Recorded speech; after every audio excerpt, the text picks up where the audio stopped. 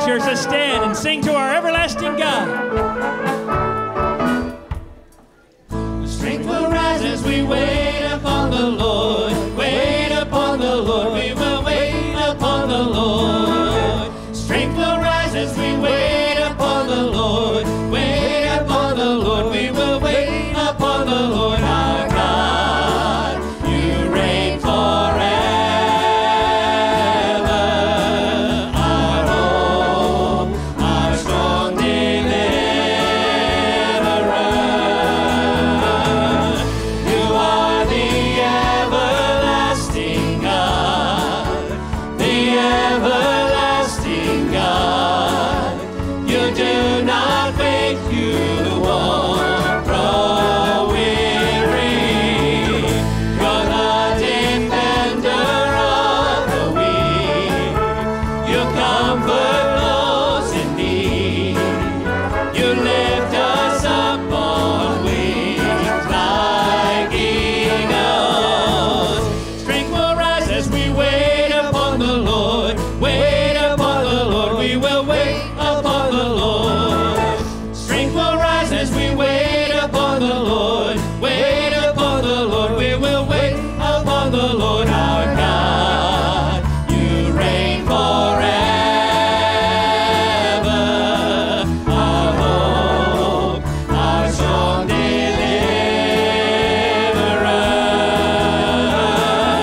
You are the everlasting God. The everlasting God. You do not fade, you won't grow weary. You're the defender of the weak. You comfort those in need. You lift us up on wings like eagles.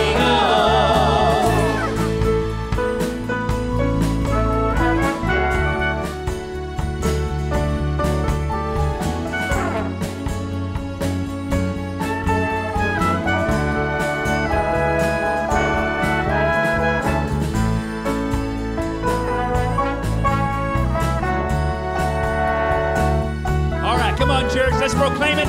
Our God, you reign forever. Shout it out. Here we go. Our God, you reign forever. Our hope, our strong deliverer. You are the everlasting God. The everlasting God. You do not fade, you won't grow weary. You're the defender of the weak. You comfort those in need. You lift us up on wings like eagles. You are the everlasting God. The everlasting God. The everlasting God. The everlasting God.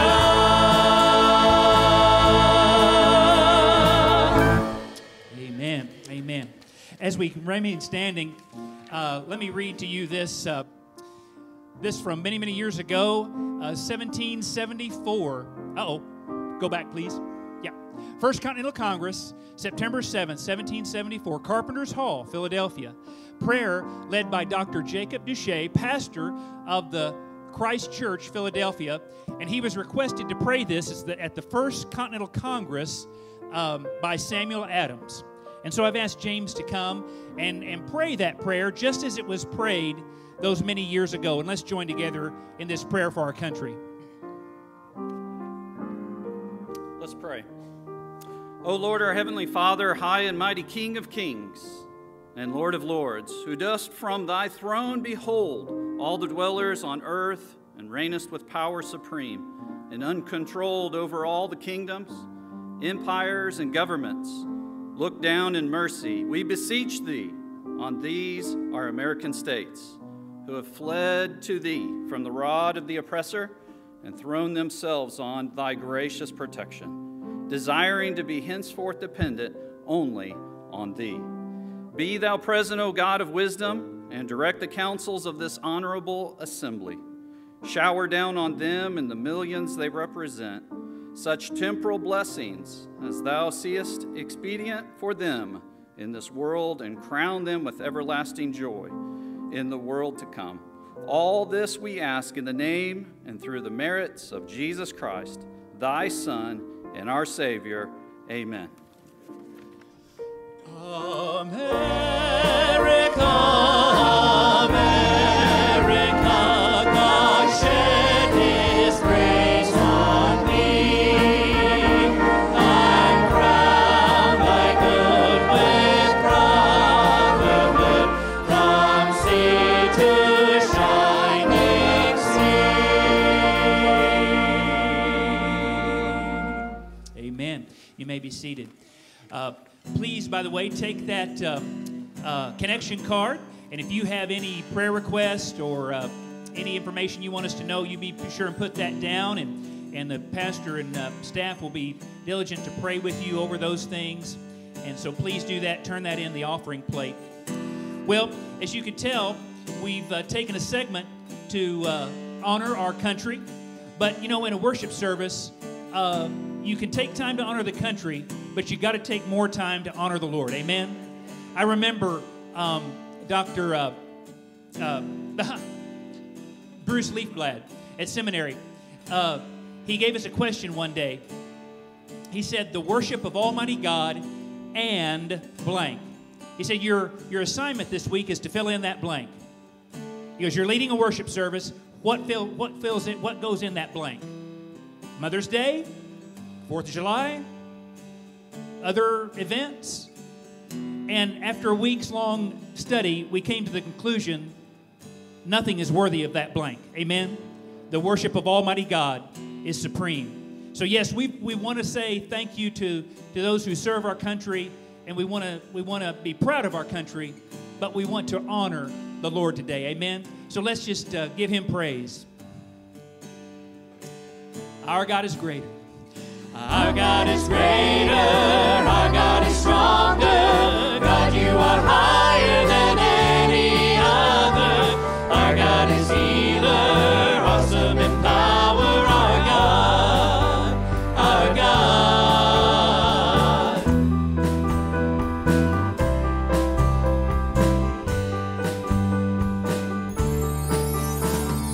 Into the darkness you shine. The ashes we rise, there's no one like you,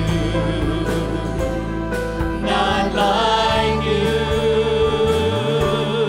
Our God is greater, our God is stronger. God, you are higher than any other. Our God is healer, awesome in power. Our God, our God. Stronger, God, you are higher than any other. Our God is healer, awesome in power. Our God, our God.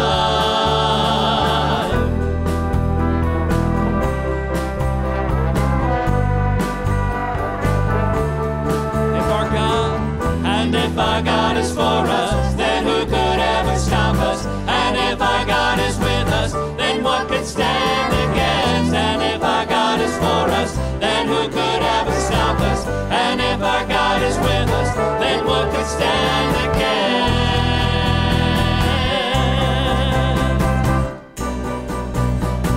Then what could stand against?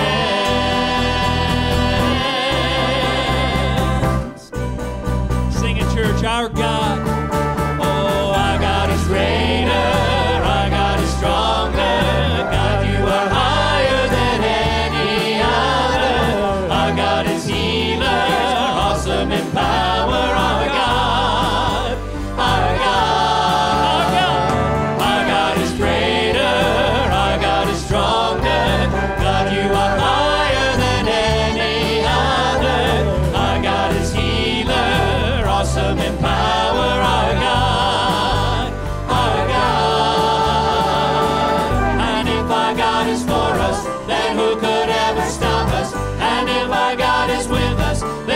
can stand against? And if our God is for us, then who could ever stop us? And if our God is with us, then what can stand against?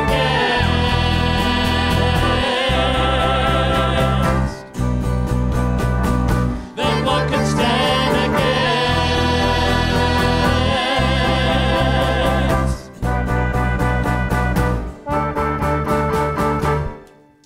Amen. Go ahead and be seated just a moment. The next song we have for you is Whom Shall I Fear?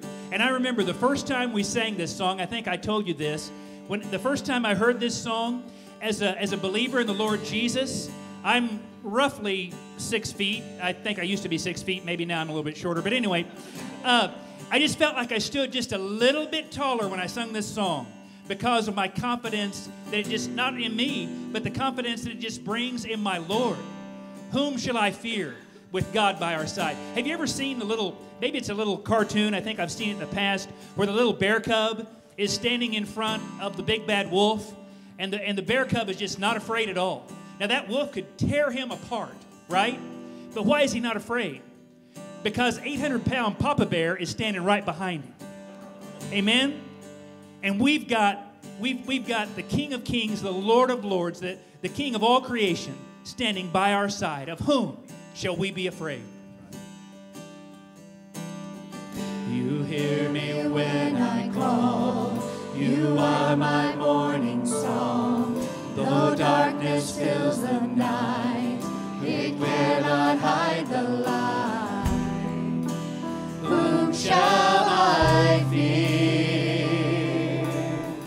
You crush the enemy underneath my feet. You are my sword and shield, though troubles linger still. Whom shall I fear? I know who goes before me. I know who stands behind. The God of angel armies is always by my side. The one who reigns forever, he is a friend of mine.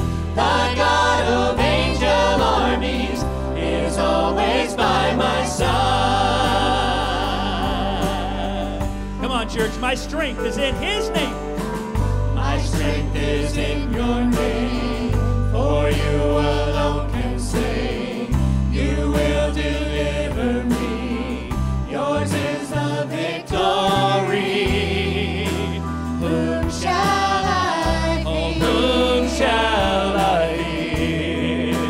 Whom shall I fear? I know who goes before me. I know who stands behind. The God of angel armies is always by my side. The one who reigns forever, he is a friend of mine. The God of angel armies is always by my side. And nothing formed against me shall stand. You hold the whole world in your hands. I'm holding on to your promises. You are faithful. You are faithful. Nothing formed against me shall stand. You hold the whole world in your hands. I'm holding on to your promises. You are faithful. You are faithful. You are faithful. Ladies, you lead us in this one, okay?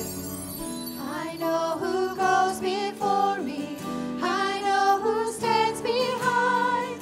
The God of angel armies is always by my side. The one who reigns forever, he is a friend of mine.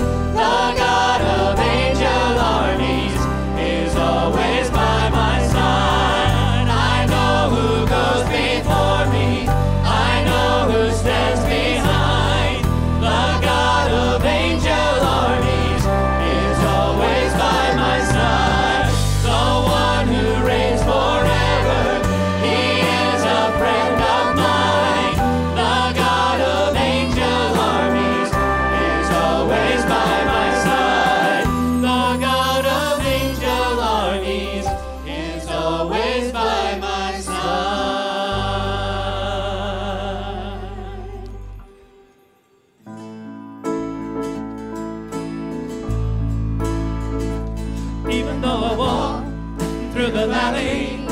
the shadow of death. Your perfect love is casting out fear. And even though I'm caught in the middle of the storms of this life, I won't turn back, I know you are near, and I will fear no evil, for my God is with me, and if my God is with me, whom then shall I fear? Whom then shall I fear? Oh no, you never let go through the calm and through the storm. Oh no, you never let go in every high and every low. Oh no, you never let go. Lord, you never let go of me.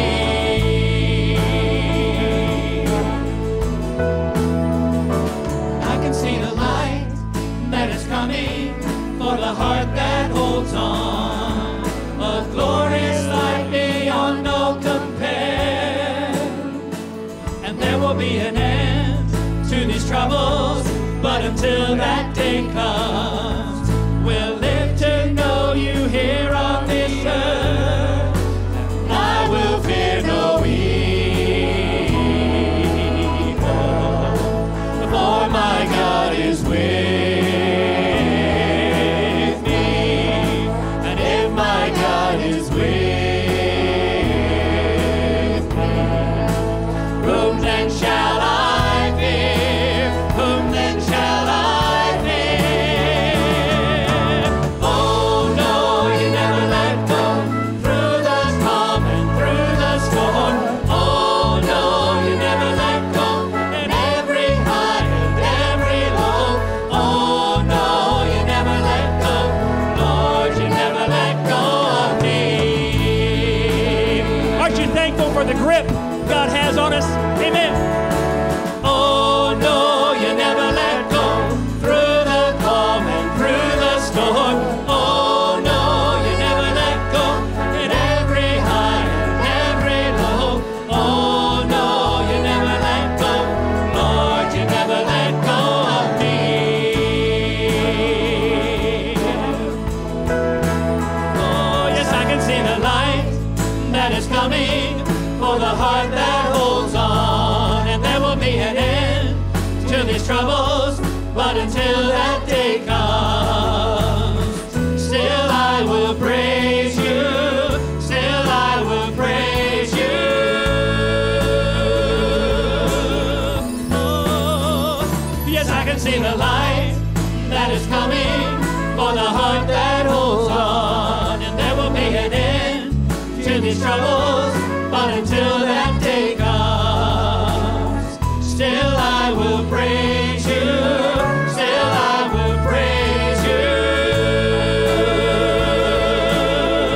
Give him praise, church.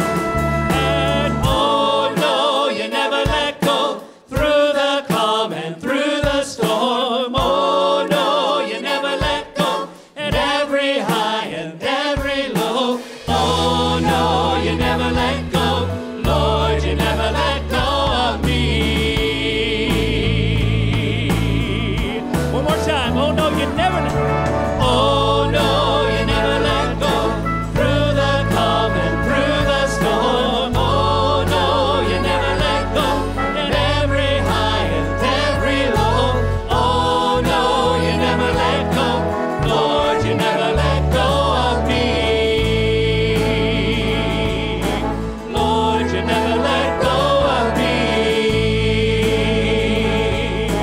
Lord, you never let go of me. Lord, you never let go of me.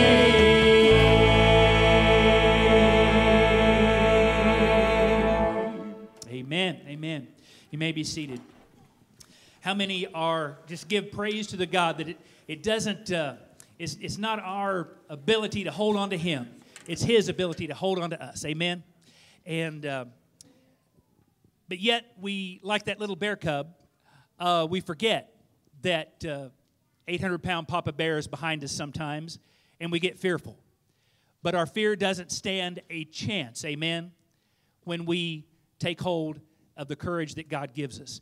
I've asked Daniel to come and share this song with us.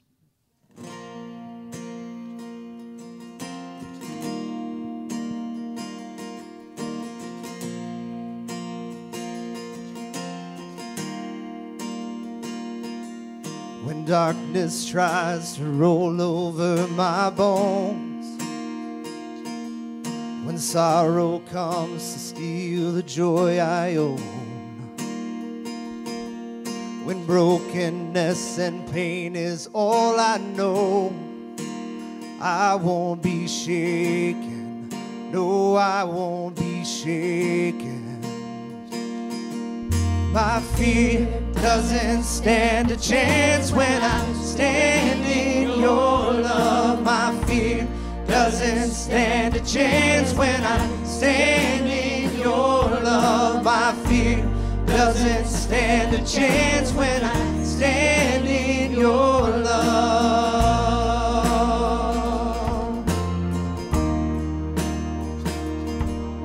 Shame no longer has a place to hide, and I am not a captive to the lies. I'm not afraid to leave my past behind. Oh, I won't be shaken. No, I won't be shaken. My fear doesn't stand a chance when I stand in your love. My fear doesn't stand a chance when I stand in your love. My fear doesn't stand a chance when I stand in your love.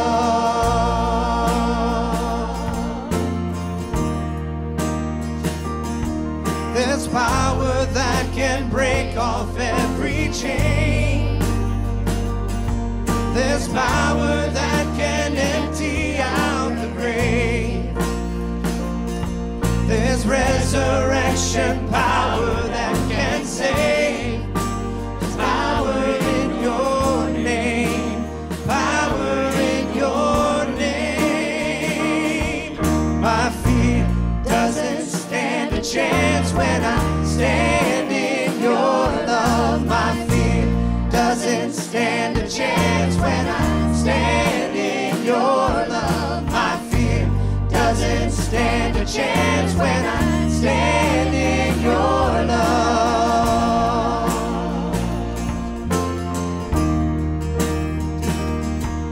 My fear doesn't stand a chance when I stand in your love. My fear doesn't stand a chance when I stand in your love. My fear doesn't stand a chance when I stand in your love.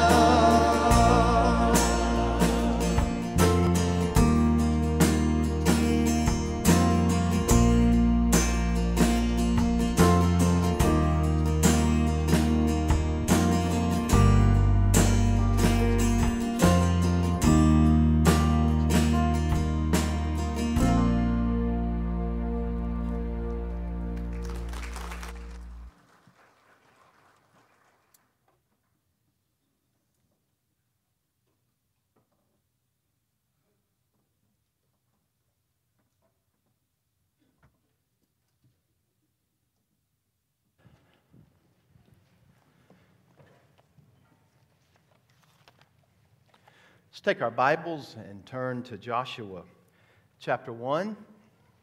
Today I want to talk to you about Christian courage. You're going to need your Bible today. All right? You're going to need to follow along. You may need to write down a reference and go back to it later because you're going to have to listen fast in order to hear. All right?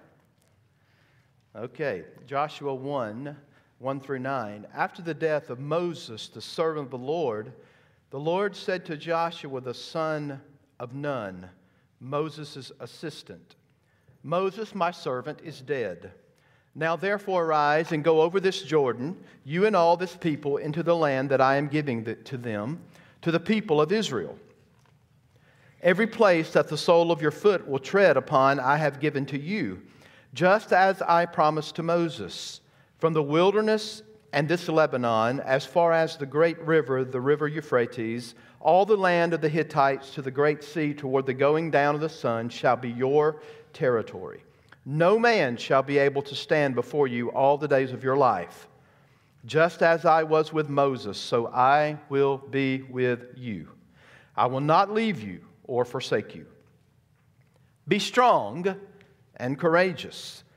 That's the first time this is mentioned in the verses that we have. It's going to be mentioned 3 times in all. For you shall cause this people to inherit the land that I swore to their fathers to give them. Only be strong and very courageous, being careful to do according to all the law that Moses my servant commanded you. Do not turn from it to the right hand or to the left, that you may have good success wherever you go. This book of the law shall not depart from your mouth, but you shall meditate in it day and night, so that you may be careful to do according to all that is written in it. For then you will make your way prosperous, and then you will have good success. Have I not commanded you? Be strong and courageous. Do not be frightened and do not be dismayed, for the Lord your God is with you wherever you go. Now, the beginning of the book of Joshua should hit you as something that is stark and surprising. And why do I say that? Because beginning in Exodus, the first 4 books prior to Joshua is dominated by a man named Moses. Correct? It is dominated by the mediator, Moses, between God and man. It's dominated by the deliverer himself, who the Lord God called to bring his people out of the land of Egypt and out of slavery. Exodus 33:11 will remind us that Moses spoke face to face with God as a friend to another friend. Isn't that amazing? But what Joshua needs to understand is that life must go on without Moses. There is work to be done. So Joshua by this time is no young person. He is actually probably older than we might think, but life's work is not done. As a matter of fact, his greatest legacy is going to be in the future, what God is going to call him to do. So the words were spoken to Joshua by who? And this is where I'm laying the groundwork for Christian courage. Well, the words are given by the sovereign Lord of the universe, Yahweh God, whose name reveals his unchanging faithfulness and his covenantal promises.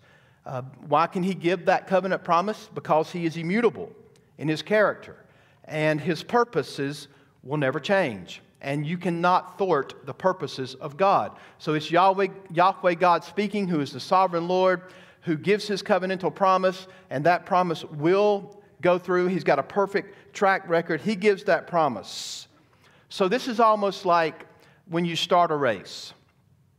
I think about old Barney Fife. He's the one that wanted to pull. You remember they were racing and Opie was racing?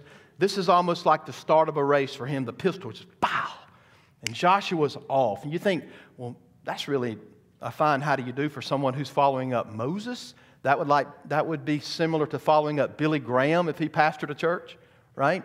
And here is Joshua, and he doesn't get a speech like, Joshua, just settle in for a little while. Take it easy. Wait about a year and get to know all your people, and then make sure you're a leader. No, that's not at all what God says. It's like preemptive. It's like, now is the time to go. It's almost like the dam is damming up the water, and God is saying it's time to hit the promised land. We're going to burst the dam, and we're going to go forth, and this is what Joshua's command actually is. It's time to enter the land. So the sovereign Lord is going to fulfill his repeated promise in the Word of God that God would give the land to Abraham's descendants. And you can track back if you want to look at Genesis 17:18. But here's what I want you to think about. The command is connected to the promise. Do y'all realize that? So when you think about theology, you must think that the indicatives are true before the command is true. If you don't get the indicatives of who God is and what his promise is, then you'll never fully understand the command, nor can you obey unless you think about the promise. So the promise should still you in your heart. It should give you a nerve to be confident in the Lord, to obey those commands, because all of the indicatives about God are true, right? And when He says these things to us, you can count on His faithfulness that He's going to come through. So the indicatives of who God is are first. And then He turns around. So in other words, the promises of God are first. You cling to those promises, and thus you believe. So Joshua, he's not the author of the book of Joshua. He is the eponymous human hero that we have in the text. But this is about God. God is the hero. And it's all about receiving and passing on the Word of God. There's a promise and there's a command. And it's there to deepen our faith and to, for lack of a better way of saying it, nerve us in our obedience. And I'm going to testify to you. Christians are freaked out and scared today. And there's no nerve to our obedience. Where has that gone? Has God gotten off His throne? Are the promises of God still yes and amen and fulfilled in Jesus Christ? So I'm giving you an encouragement today to stand up and be bold and be confident and be courageous and stop cowering down, right? Because we've got the promise of our God. And notice how He does this in Joshua, just running through it for a moment. Listen to these promises. I'm going to give you the land. I'm going to overcome your enemies. I'm going to be with you, Joshua, just like I was with Moses. In other words, divine origin. The divine origin of his courage comes from God. So there's a difference in what we might say is natural courage or worldly courage. And I'll talk about that in just a few moments. But it is God's divine word that gives the courage. In other words, it's God's economy. In God's economy, there are no imperatives without indicatives, no commands without teaching how to actually obey. And it's all in the promises of God. So personal faith and courage and an unswerving devotion to live out the Word of God has everything to do with the God who gives the command. Does that make sense? God has commanded it. And in the text it says, day and night. In other words, you've got to observe what's in the book of God how often? Day and night. That doesn't mean that you don't go about your life and work. It doesn't mean that the Bible is sitting in your lap all day long. What this actually is a Hebraism that means there's never a moment when whatever decision has to be made, the book of God must be in the driver's seat of our lives.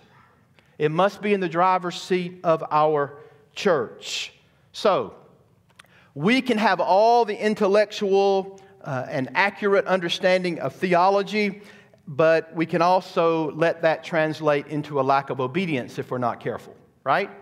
We can't let that happen. As a society and as a church, we've got to be motivated to act and to move. So there's something about courage that attracts us. When I read the book of Joshua, I'm like, yes, your enemies will not overcome you. You're going to succeed because God says it. And we love to see courage lived out, don't we? Courage is a theme that fills our books and our movies. And some of my favorite stories of history have to do with courage. And I believe the reason we're attracted so much to courage is because God has wired us in such a way, because the image of God is in us, we want to think about courage. We want to see courage enacted. We want to follow those stories.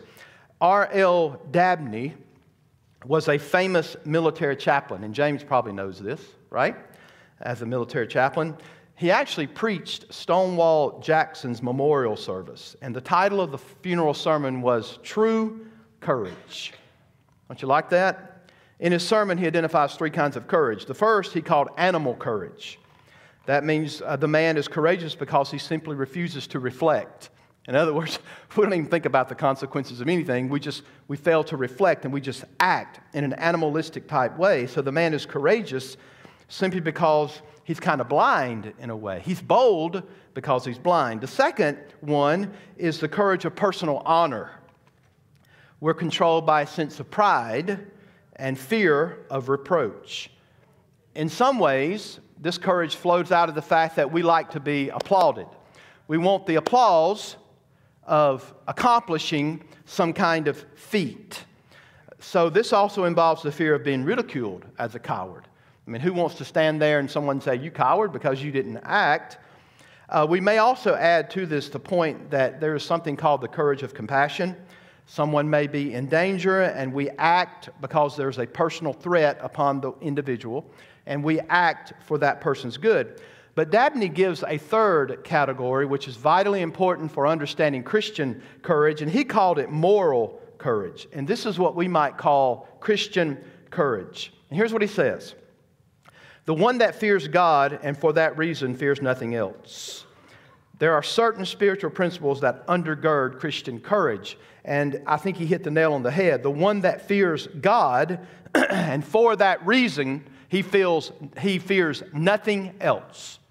Everything begins in Christian courage with the understanding of all of this in us comes from a divine origin. It comes from our God. So just having compassion for an individual, that certainly reflects the image of God. However, it is not necessarily Christian courage or Christ-centered courage. We know that there are some spiritual dynamics at work when it comes to Christian courage, don't we? Conviction, faith, hope, love, zeal. Those things are in us because of the fact that Jesus lives in us. Let me show you Deuteronomy 31. I told you you had to turn the Scriptures, the pages of Scripture. Listen to chapter 31, verse 23. And the Lord commissioned Joshua the son of Nun and said, does this sound familiar?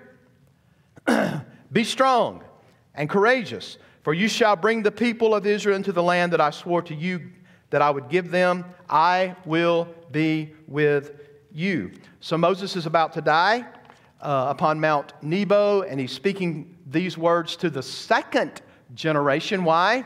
Because the first generation perished in the wilderness, and he's speaking to the second generation, and he reminds them, God has given you a promise. All right. Notice verse 6 of chapter 31. Be strong and courageous, for you shall go with this people into the land. There it is again. And of course, we already read verse 23. And this ends up being repeated, how? Verbatim, when you come to Joshua chapter 1. Be strong and courageous. This is the exhortation that is given. There are many of these same principles given in the Psalms. Psalm 27, and once you get there, don't leave too fast, because I'm going to give you another one in Psalm 27. Building a case for Christian courage is what we're doing. Chapter 27, verse 14. Wait for the Lord. Be strong and let your heart take courage. Wait for the Lord. You should be able to flip over one page to Psalm 31, verse 24. Be strong and let your heart take courage, all you who wait for the Lord. And one of my favorite texts, Isaiah 35. This is Bible Drill Sunday. How are you doing so far? Isaiah 35. You should be acquainted very well with your Bible. Shouldn't we? Isaiah 35, verse 3. Strengthen the weak hands and make firm the feeble knees. Say to those who have an anxious heart, be strong and fear not. Behold, your God will come with vengeance, with the recompense of God. He will come and save you. Repeated theme. This is actually the song that they sing in the book of Isaiah. The anxious are to take courage and not fear. Allow me to give you one more in the Old Testament, and you'll be familiar with this. You should thump your Bible, and it will jump open to Daniel, right? Daniel chapter 10. We're going to get back there, by the way, people. Listen to chapter 10, verse 18. Again, one having the appearance of a man touched me and strengthened me, and he said, O man greatly loved, fear not. Peace be with you. Be strong and of good courage. And as he spoke to me, I was strengthened and said, let my Lord speak, for you have strengthened me. Now, this is no doubt a predominant theme in the Old Testament. Well, how about the New Testament? I'm going to give you a break and not ask you to turn to all of them, but listen to Matthew 9. Jesus is going to go in, he's going to heal the paralytic man, and listen to what he says. Take heart, Take courage, my son. Notice this. Your sins are forgiven. Doesn't that seem to be strange that he connects taking courage with sins being forgiven? We're going to unpack that in a few moments. You will certainly remember the disciples freaking out because there's a storm, and they're going to freak out even more when the Lord Jesus Christ comes walking on the water, and they're wondering, who in the world is this? And he says to them, what? Take courage, it is I. Same reference. John 16:33. You should know this. In the world you have tribulation, but take heart, for I have overcome the world. Acts, I'm going to make you read this one. See it before you, if you'll turn there, Acts 4:31.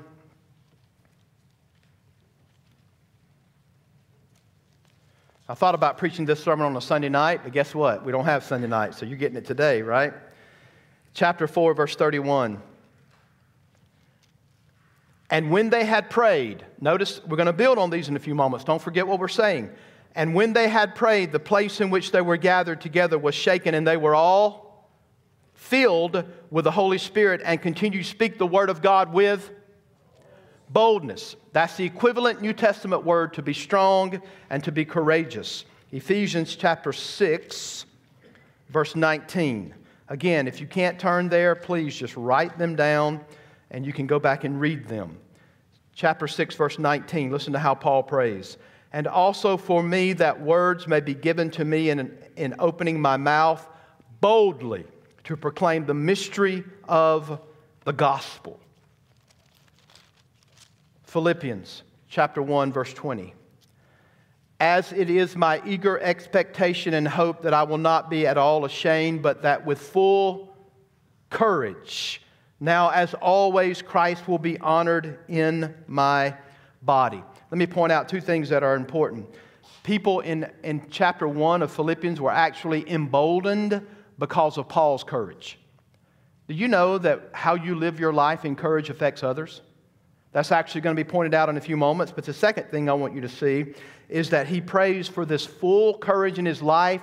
Check this out. So that Christ would be honored in his life. In other words, there's a connection with being courageous for Christ and Christ being honored in your life. And then one more in the New Testament, 1 Thessalonians chapter 2, verse 2. But though we had already suffered and been shamefully treated at Philippi, as you know, we had boldness in our God to declare to you the gospel of God in the midst of much conflict. So what's going on? He leaves Philippi under duress for preaching the gospel. He's being persecuted. He's suffering. And those, if you read the book of Acts, those same people that are persecuting him go with him to Thessalonica. He only makes it 3 years and 3 weeks in Thessalonica, and they run him out of town. So here's the deal, folks. The very thing that got Paul kicked out of Philippi is the very same thing he's willing to do with boldness when he gets to Thessalonica. And he asked the Lord to give him the strength and to give him this boldness. Here was his track record. We preached Christ, we suffered, we were mistreated, we were run out of town. But did this stop Paul from being bold? How much does it take Americans to stop being bold? Maybe one raindrop on a Sunday morning, and you're just washed out. Right? Just think about it, folks. It's the truth. But look at his track record. No, they are actually more bold to speak the gospel. Not just Paul, but everybody around him was encouraged. Your courage makes a difference when it comes to others. Now, folks, just think about the examples. If this was a Sunday night, I would say, give me some biblical examples of people who walked in courage. And no doubt you would talk about Paul. We would talk about Daniel, right? We're preaching through Daniel. We would talk about Jeremiah. Jeremiah amazes me because this dude preached for 40 years and never had one convert. His family members and everybody else in the town wanted to hang him in the streets because he preached the word of God. And he's also honest. At one time he says, Lord, I give up, in chapter 15. But then you know what he says? He said, I can't give up because the word of God is in my bones like a fire, and I've got to speak it. He wanted to quit, but he couldn't. Why? Because there was a divine origin inside of Jeremiah that would not let him be quiet. We could talk about David. I'm telling you, folks, David was a man's man. You can't read about this dude without being encouraged. But remember, David sums up his courage. He says, the battle belongs to the Lord. All right, let me give you another verse. Proverbs 28:1. Listen close. Are y'all listening? The wicked flee when no one pursues, but the righteous are bold as a lion. I like that. Come on, folks, wake up. You act more like the 11 o'clock crowd, all right? That's a good verse. Just look at our world. Think about this. The wicked run and flee when no one pursues, but the righteous are bold as a lion. We're missing this in our day. Now, let's sum it up. John Piper says, Christian courage is the willingness to say and do the right thing regardless of the earthly cost, because God promises to help us and save us on the account of Christ. That's good, right? We do and we say what we are called to do. We have a willingness to do this because we're not worried about the earthly cost here. There's a prize in heaven that's so much bigger than anything this earth can offer you. And thus we do it on the account of Christ. Now listen, Christian courage can cause physical suffering. It can also cause mental anguish. Pastors deal with this a lot because we preach the truth and we stick to the Scripture. And some nitwit's going to come up and say to us, well, I'm not sure about that. Well, show me why that's not true. And then they will, well, I don't know the Bible like you do.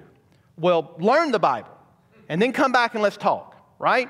It's unbelievable the amount of mental anguish that pastors go through, and people give that to them, but yet then they can't show you in the Bible why that's not true. Isn't that amazing? Now, the fact of the matter is we should be. Look, there's controversy that comes with being courageous. How many of us have sat still when you knew you should have said something, and you knew you should have acted, and your heart is crying out, you good-for-nothing coward? Have y'all been there?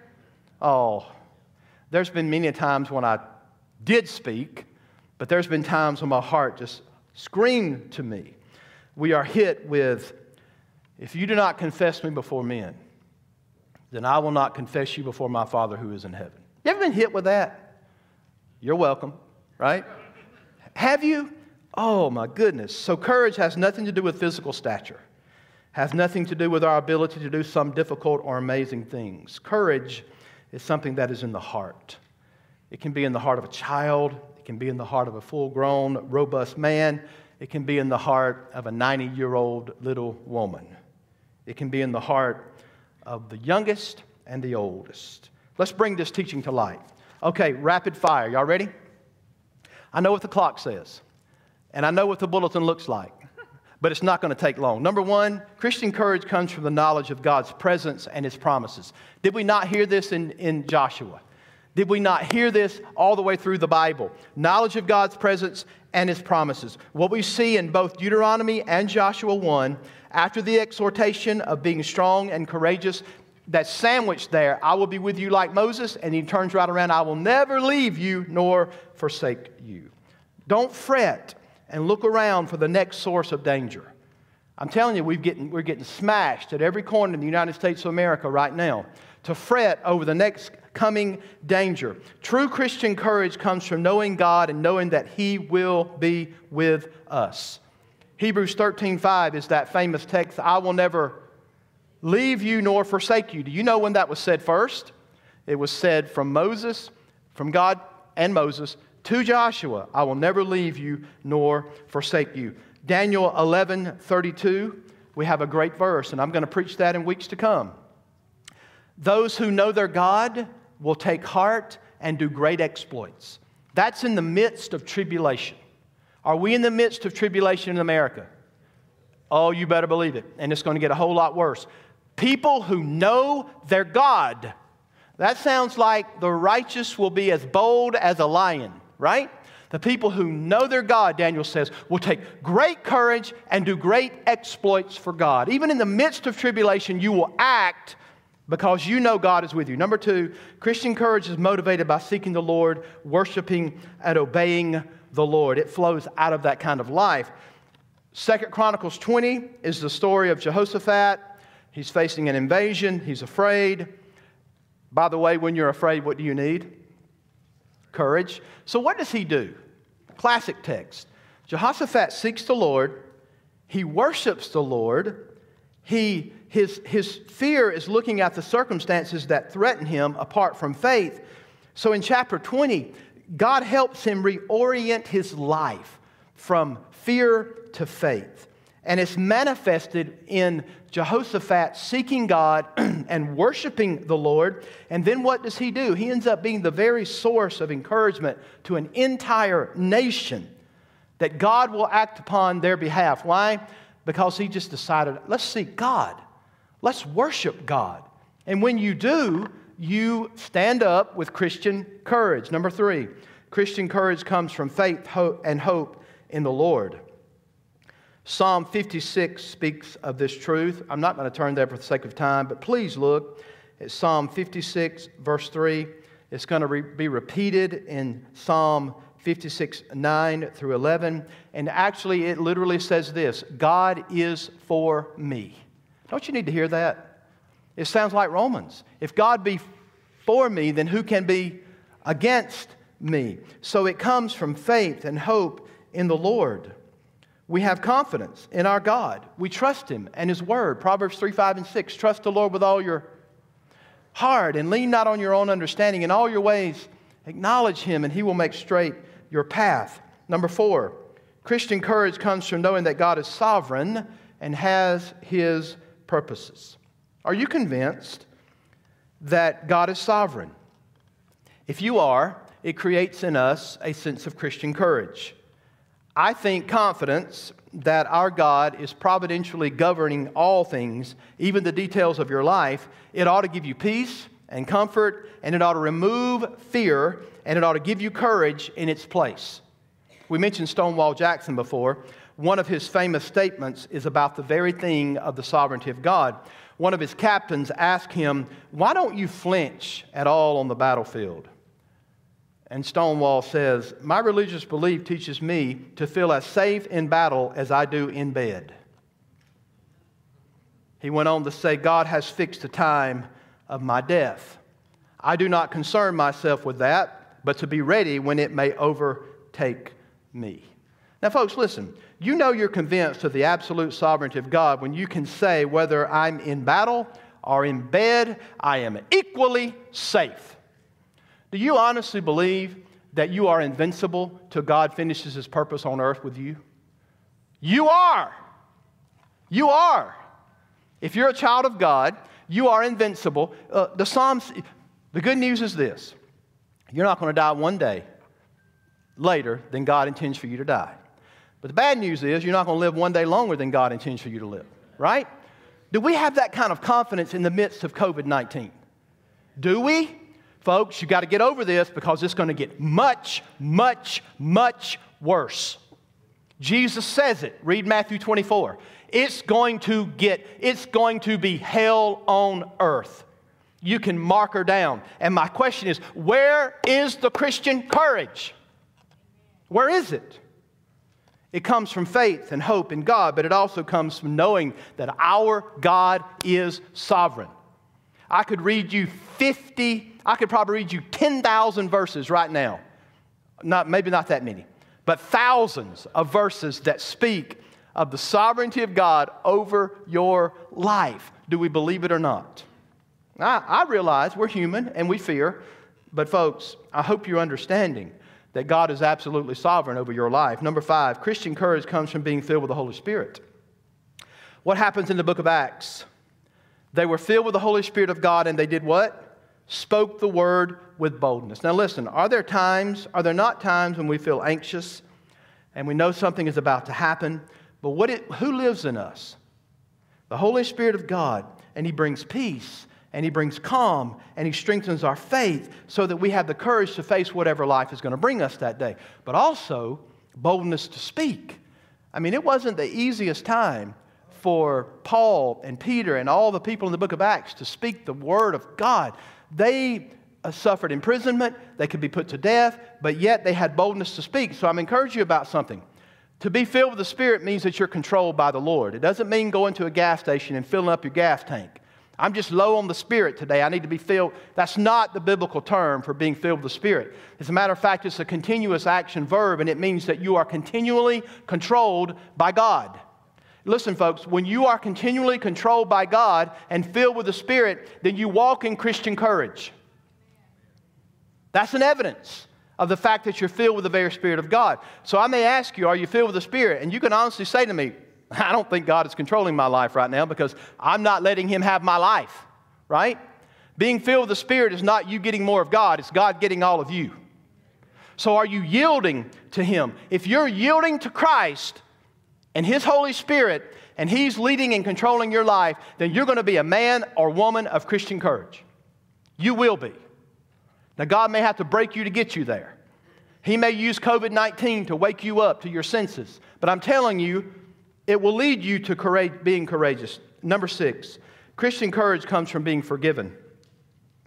Is it an accident that Jesus tells the paralytic once He heals him physically, "Go thy way, thy sins have been forgiven"? What is the connection with being healed here? Or what is the connection of being forgiven but yet take courage? Have you ever thought about that? Why did He say, "Your sins are forgiven you, now take courage"? I think there's a simple connection. Unforgiven sin is the greatest source of fearing death. Unforgiven sin is the source of the fear of dying. It's no wonder why the most terrified people I've ever been around in the ministry that were dying and that they were actually terrified are people who had never professed Jesus as Lord. I've been there. I've been there many, many times in the ministry. They fight against the encroaching death. To know that you are forgiven by Jesus Christ takes away the fear of death, and it gives you strength and it gives you courage. Number 7, Christian courage is stimulated by the example of others.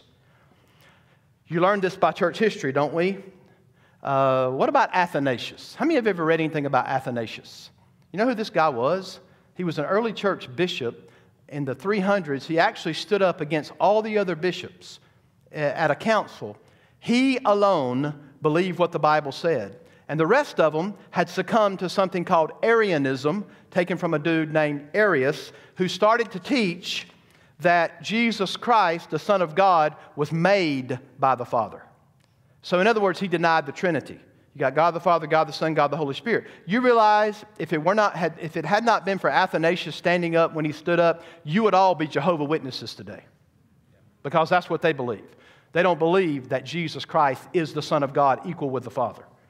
Praise God for Athanasius, right? You need to read about him. One man stood up. One bishop said to Athanasius, "The world is against you, Athanasius." And Athanasius said, "If the world is against Athanasius, then Athanasius is against the world." Amen? That's how we ought to stand. We think of Martin Luther. We think of John Knox. We think of missionaries like Jim Elliot, who said, "He is no fool who gives what he cannot keep to gain what he cannot lose." We need that kind of courage and boldness.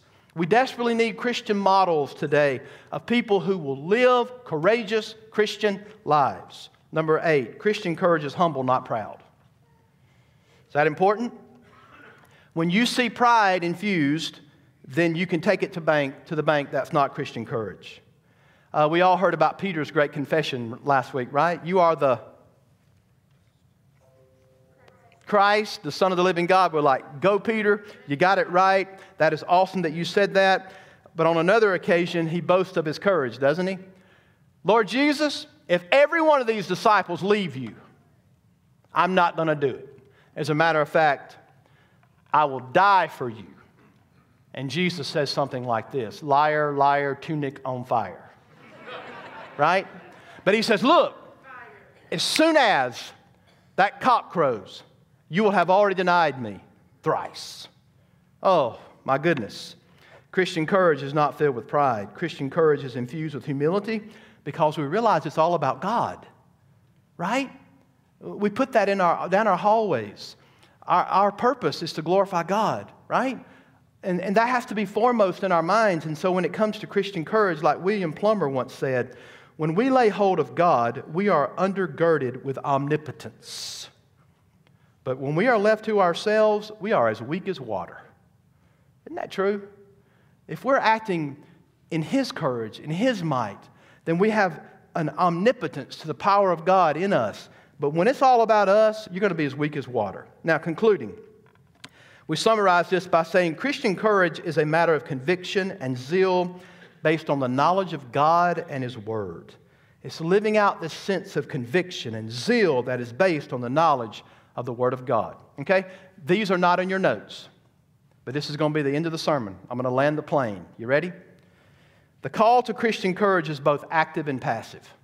What do I mean by that? Well, William Plummer says active courage leads to bold deeds. It's doing something courageous because of faith. And don't we need that active courage? But passive courage is not moved by fear in times of peril or suffering. Now, is that not something that we think about in response to the pandemic that we're in our country and all the other things going on? In other words, passive courage is this. It is a courage that compels us to act. That's active courage. But passive courage is a courage that compels us to simply hold fast and not be moved. In other words, there's two sides of that. Active courage acts upon faith and convictions and moves and acts. But passive courage makes us hold fast to what we believe. And we say we will not be moved by what's going on in our world. Number two, we need Christian courage to do what is right and good. In other words, the righteous are as bold as a lion. We need the courage today. Young people, we need the courage to do the right thing. You're called by God to be strong and courageous. But I will say, more importantly, and I'm not being sexist, but I'm just telling you, more importantly, we need young men that understand that this is a consistent call to your life every single day. We need to hear this. Why? Because if I'm honest with you, what's killing America is weak-minded and weak-willed men. Look at all the stats across the board. That's what's going on. Passivity among our men. So I'm telling you, God calls you to do the right thing even in the face of pressure to do the wrong thing. Are y'all listening? God calls you to do the right thing even in the face and pressure of doing the wrong thing. If you will seek the Lord, depend on Him, be confident in His presence with you, you'll be strong and courageous in times of temptation. Listen, kids, in times of peer pressure, in times where people are coercing you to do the wrong thing. We need kids that will stand up and do the right thing even when we're being coerced to do the wrong thing. Number three, we need Christian courage to endure hardship and suffering. There are times in the midst of suffering that God brings an amazing amount of strength to our faith, doesn't He? And when He does, it's a gift of the Holy Spirit of God. It is. Do you know that your life is in His hands? And even when you suffer, and even when you're persecuted for the cause of Christ, you need to understand that God is with you. Remember, it has not been granted only for you to be a child of God. It's also been granted to you to suffer for His name. Philippians 1. The same gift of salvation is accompanied with something else, the gift of suffering. And God will get you through that. Suffering requires endurance, and it needs courage. Number four, we need courage to face opposition and persecution. It's real, isn't it? It's real in our days. How many of us would have ever believed that we would see what's happening right now 4 months ago in this great nation that we live in? It's July 5th, isn't it? We just sang songs about that in our service. You just shot fireworks last night. We celebrated freedoms that we enjoy. Who would have ever believed in 4 months we would be where we are today as a nation? Well, you may have noticed, but as the church has come into focus, again, the courts have not been a friend to us in their decisions. Is that an accident? As we've gone through these 4 months, when anything has come up to do with the church, who ends up on the out?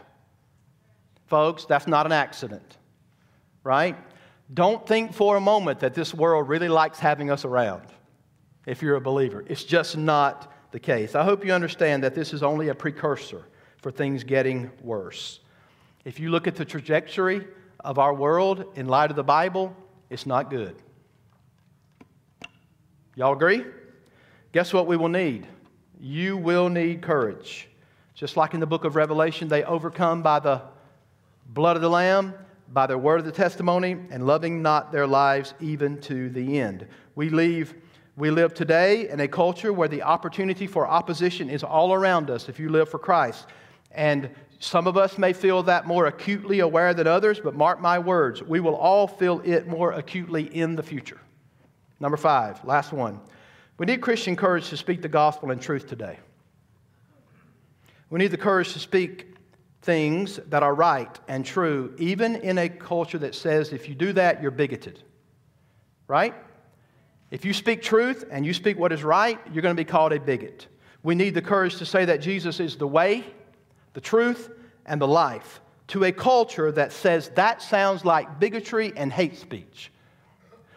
I don't care what it sounds like, that's what the Bible says. This is one where I don't have to say, I believe. I can say, this is what the Bible actually says. John 14:6. I am the way, definite article. The truth, definite article.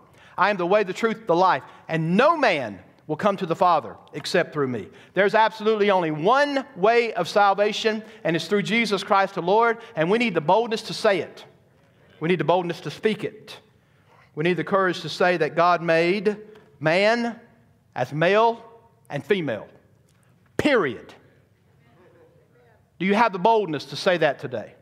God made man as male and female. Period. We need to be willing to say marriage is between a man and a woman. Period. Do we have the boldness, Christian courage, to say what the Bible says? We need to have the courage to say that all homosexuality is an abomination to God, period. That's not hate speech. That's the Bible. We believe that God can save any homosexual anywhere in this world right now. God has the power to save. But it doesn't negate the fact that homosexuality is a sin, it's a perversion of human nature, and it's not of God. We need the courage to say that all abortion is murder. Do all lives really matter? What about the baby in the womb that the left say does not matter? Really? Do you understand how hypocritical that is? To say that one life matters, and we've killed 52 million people in this world through abortion. 52 million babies. We need the boldness and the courage to say that abortion is murder. And we're going to stand for life. To say these things used to reflect the consensus of belief in our nation is a past conclusion. It's not the consensus today. We need to train our children to be courageous. Fathers, you need to raise your boys to be men. Did y'all hear the statement? You need to raise your boys to be men. Our culture seeks to rob manhood from our boys. You know what they want? They want little boys to feel ashamed for making a pretend gun and playing cops and robbers. You're supposed to be ashamed for being a little boy, right? They want them to feel ashamed for standing up for their little sister on the playground, and they get into a little scuffle and come home with a black eye. I liked Opie's black eye. Right? Nothing wrong with that. They want your boys to feel ashamed because they're boys. Don't let this culture encroach upon the manhood of your boys. Raise them to be men of Christian courage founded upon the truth of the Word of God. And I don't know if I might get in trouble for this, but I'm telling you folks, we're overrun by feminized men in the U.S. That has to change. It has to change. Raise your boys to be men, but most importantly, raise your boys to be men of God. Boy, I had a lot to say, didn't I? Whew, I'm just glad I got through those 8 points and 5 subpoints, right? I hope you hear my heart this morning. Oh, friends, we need courage today. We've got to have Christian courage. You can't walk in fear. I have to be honest with you. I've been a little disappointed through some of this pandemic. I really have. I've been disappointed sometimes at statements I hear Christians make. Folks, either you believe in the sovereignty of our God or you don't. Either you believe what God says in His Word or you don't. And I'm not throwing off on being careful. I get that. But I also get that what the Word of God says is truth. Dr. Fauci doesn't know what the Bible says. Okay? I get that. But folks, we have one great physician. We have one sovereign God. So don't be struck in fear. Walk in Christian courage. Father, we love you, and we thank you for loving us. And Lord, we realize that pestilence and flu and COVID-19 and things like, Lord, it's not new. Father, it's been around for 2,000 years. It's been around for millenniums ago. Lord, but you're in control. We must believe and know that nothing comes into this world or into the lives of your people that you don't control. You control all things. God, give us courage to stand. Give us boldness to know that either in the bed or on the battlefield, we are under your control. God, help us. Help us to be a church of courage. In the name of Jesus, I pray. Amen. All right. God bless you. It's been a great day. It's a little late. It's 15 after, so you got to get out of here. No, I'm just kidding. Praise the Lord. God is good. Brother David? Amen. Hey, let's stand. We'll let the ushers let you out one row at a time, okay? And let's sing together as we go. Oh, no, you never let go. Sing to the Lord. Oh, no, you never let go through the calm and through the storm. Oh, no, you never let go in every high and every low. Oh, no, you never let go. Lord, you never let go of me. God bless you this week.